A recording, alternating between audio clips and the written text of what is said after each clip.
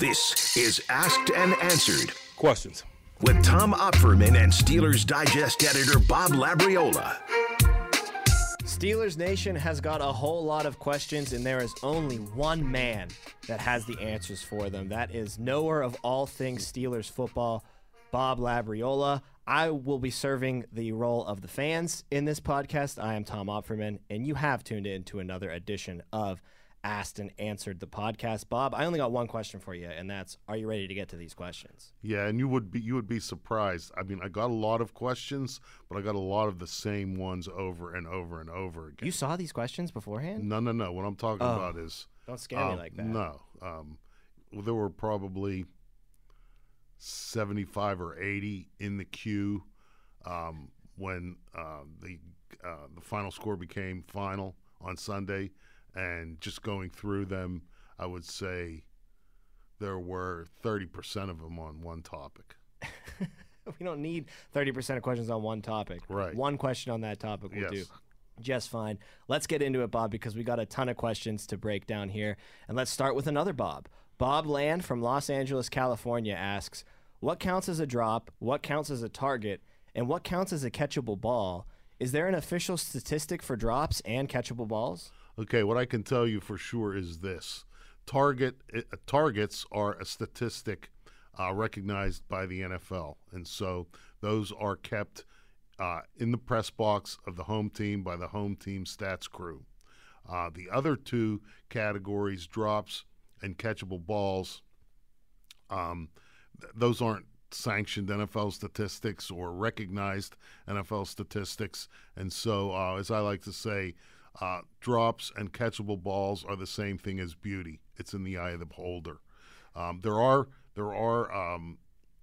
entities on the internet that will keep them, but again, if you do some research on a guy, for example, like Deontay Johnson, who is often said to have led the NFL in drops during the 2020 season.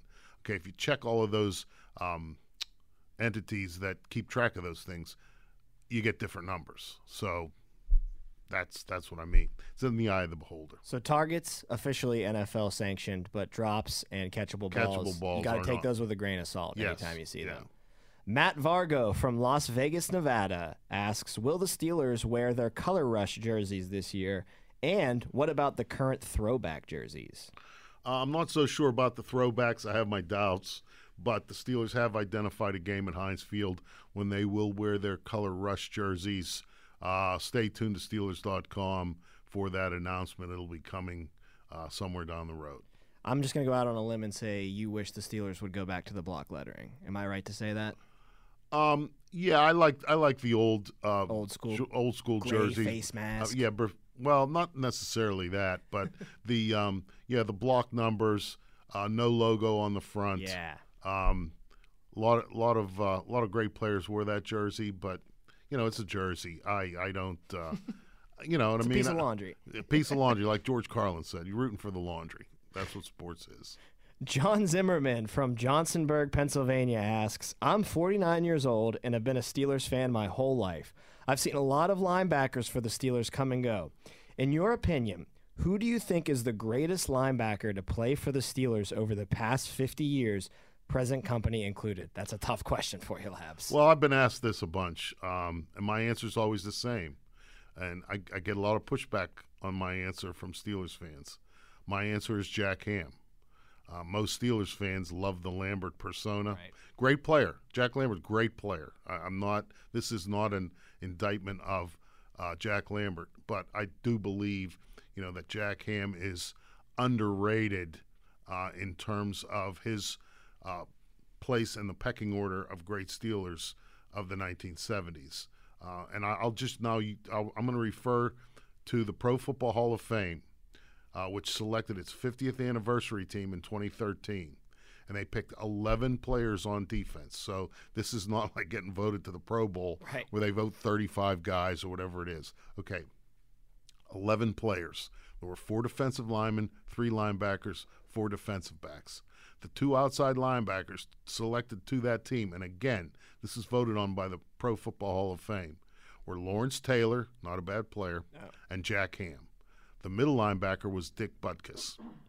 And so in writing about why Ham was selected, this is what was written. It still appears on the Pro Football Hall of Fame website. I'm just going to read this so as not to pollute any of their words or observations.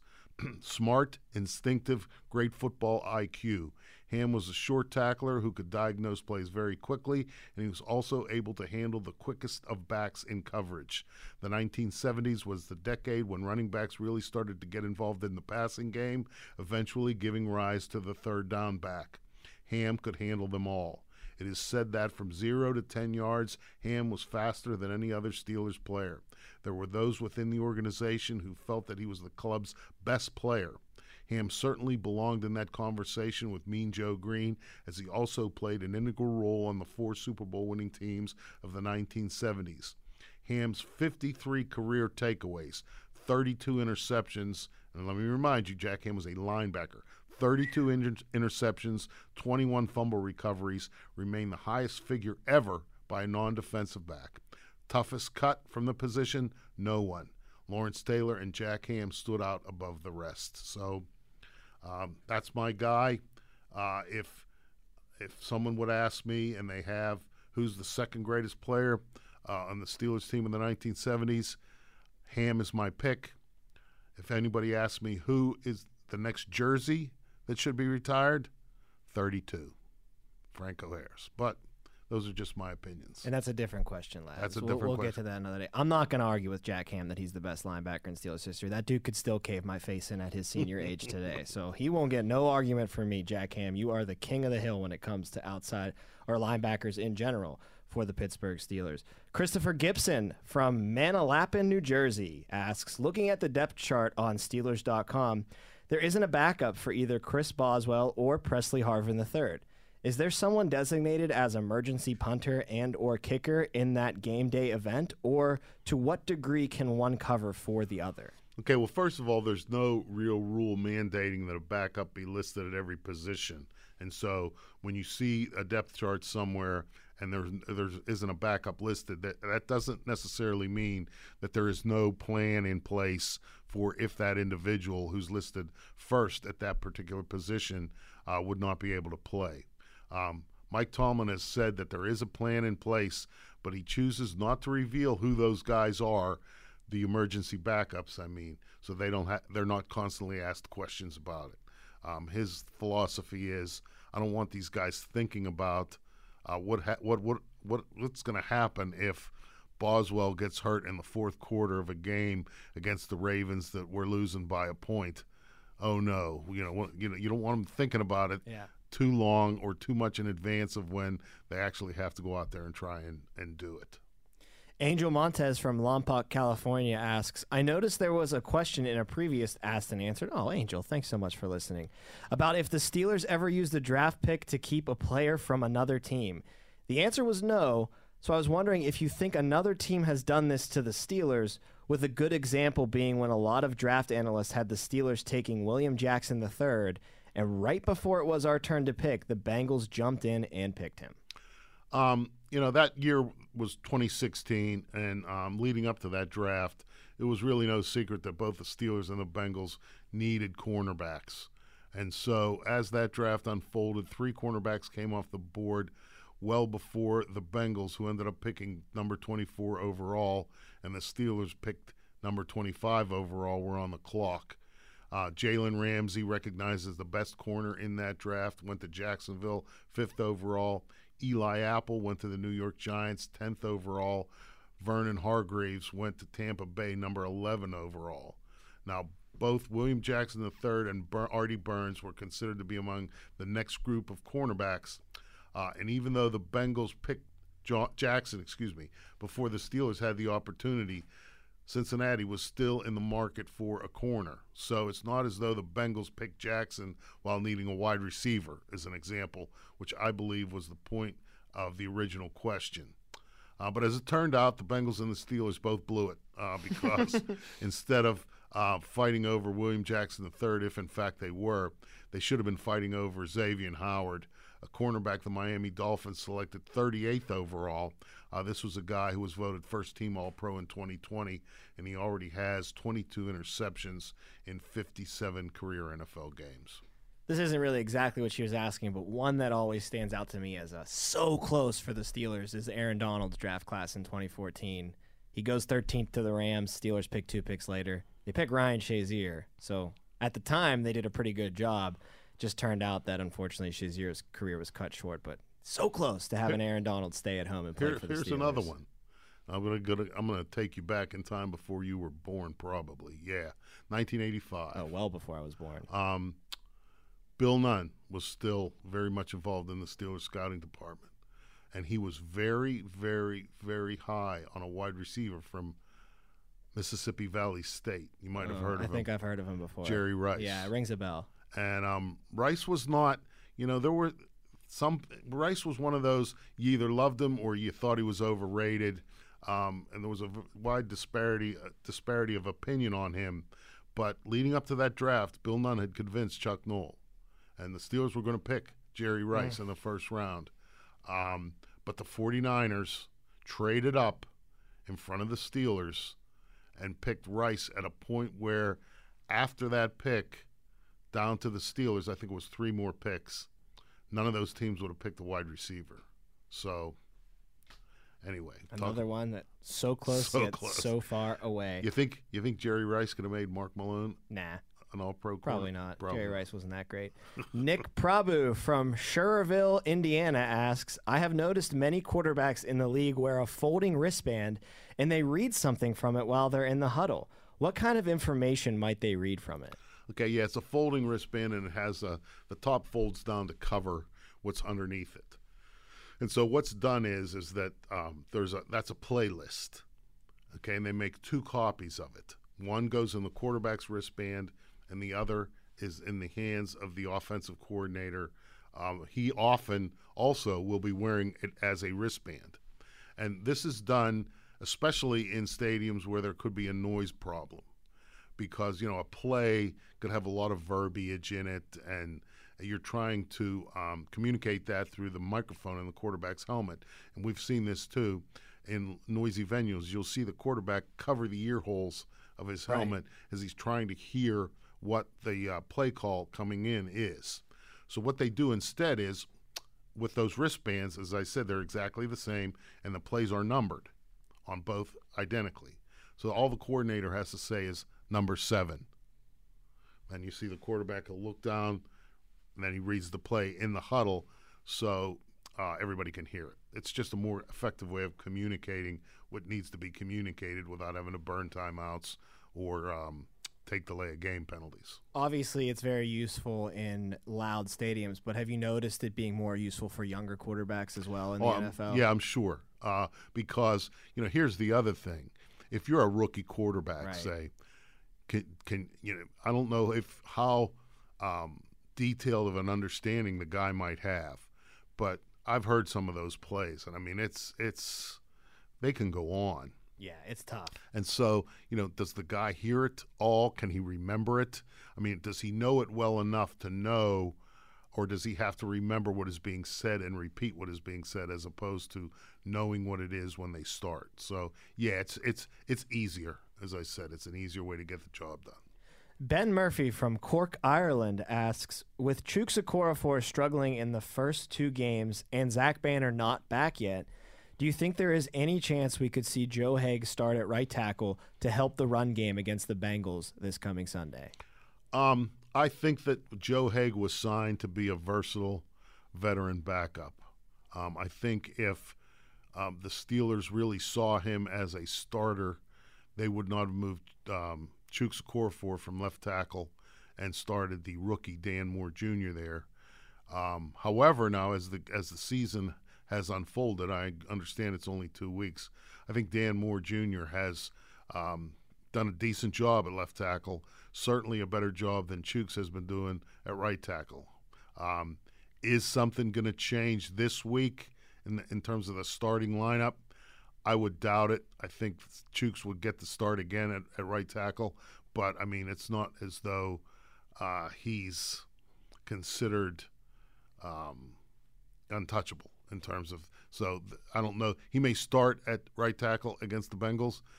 If he doesn't play well, I'm not all that convinced that he would finish the game at right tackle. A follow-up question from me, Tom Opferman from Mount Lebanon, Pennsylvania. If Zach Banner gets healthy, you think it's moving towards the point where Dan Moore holds that left tackle spot down and Zach Banner slides in for Chooks? Yeah, I mean, I think that at this point what we've seen from Dan Moore is that he's improving. Yeah. I mean, he is not again, he's not any threat to make the Pro Bowl right now. Of course. But he also, I don't think you would look at him and identify him as a problem. And so in that sense, I don't believe that the Steelers would want to retard his growth and development.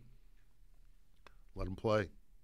I think I agree with you on that one. Vince Scotti from Columbia, South Carolina asks, I stuck with Ben Roethlisberger through his problems years ago, but am I the only one tired of hearing him say the problems of the offense are, quote, on him, or, quote, I have to be better, etc.? Secondly, is it time to panic about the offense, or should we all just hope it will develop as this season continues? Stuck with Ben Roethlisberger. You know, his problems years ago. What are you talking about? His problems years ago. He was in the AFC Championship game in 2016. Yeah. Let me say this about Ben. I'm not going to try and claim that he is on a path this season so far to be a Pro Bowl quarterback, but he gives the Steelers the best chance to win this year. Yes. And so he is one of the two best quarterbacks in franchise history. The Steelers have been in the NFL since 1933. Ben's also one of only a dozen quarterbacks in league history to win more than one Super Bowl, and the Steelers are still tied for the most Super Bowl wins in NFL history. So, sticking with Roethlisberger to me doesn't earn you any merit badges towards your Eagle Scout designation. And as to the other part of the question, I don't know what you would rather have Ben do. I mean, go sit down at the microphone after a game and rip the coordinator, or say, if these offensive linemen could give me any time, I wouldn't, or can you guys think you could keep the guys from drilling me in the chest with, their helmets, or, hey, Eric Ebron, how about catching a pass, making a play for me once every now and then?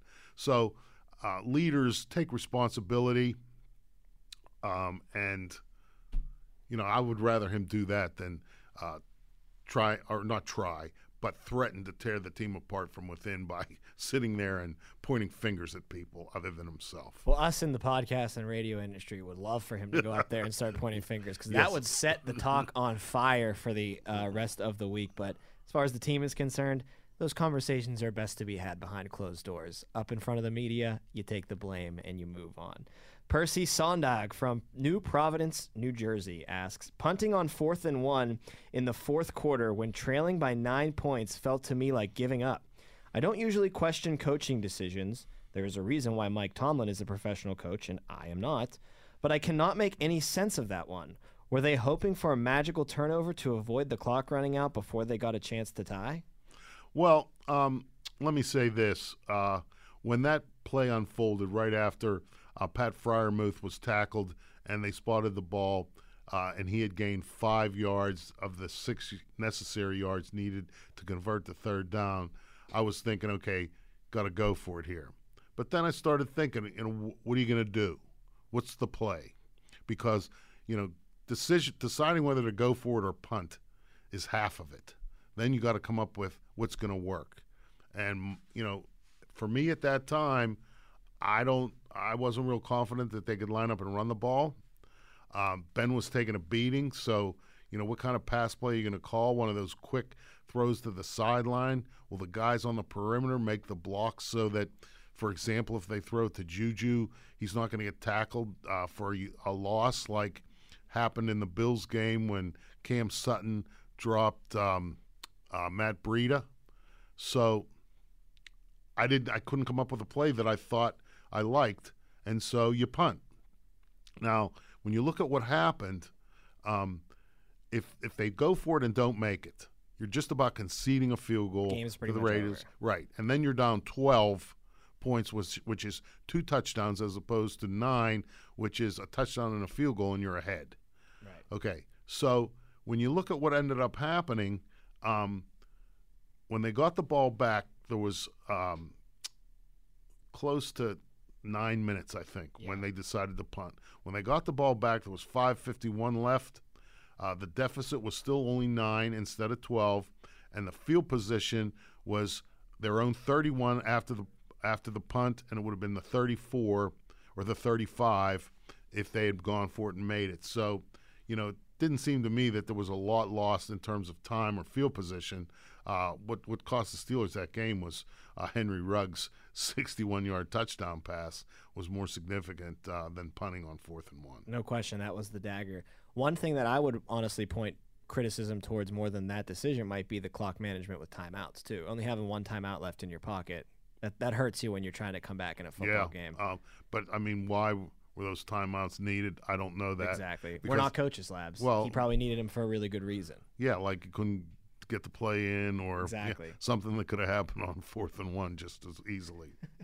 Michael Roscoe from Chesapeake, Virginia asks, the Steelers knew Las Vegas was going to throw the football, and they still couldn't stop them.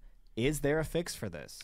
Well, you know what? My first suggestion would be you get T.J. Watt, Joe Hayden, Alex Highsmith, Devin Bush, put them on a plane, send them to Lourdes, say, go take a little swim in the waters there, and maybe you heal. Because, I get it, next man up, I get it, the standard is the standard. But, I mean, that has limits. You can't take those guys out of that defense and expect it to still be even what we saw the previous week against Buffalo. So, and most of those injuries happen either in game or late in the week leading up to the Raiders game. So there wasn't much time to prepare for it or adjust for it or get the guys behind them coached up into terms of what you wanted to do. So you're asking guys not as good as your best players to play the scheme that you devised when you had your best players. Just a bad situation. Yeah, I'm not going to claim to be an expert here, but I feel like when your 2 top pass rushers, one of your best cover linebackers, and your number 1 corner are out with injury, pass defense is going to suffer a little bit in that game. Yeah, it is.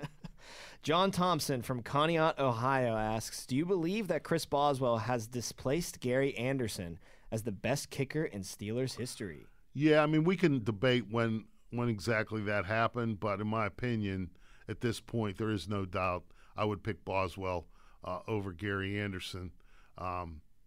Just and partly because kickers are just so much better now than when Anderson was in his prime in the 80s. I mean, Gary Anderson's field goal percentage rate with the Steelers during his career was 78.2. Boswell right now is 88.2. Anderson finished 8 seasons with a field goal success rate below 80%.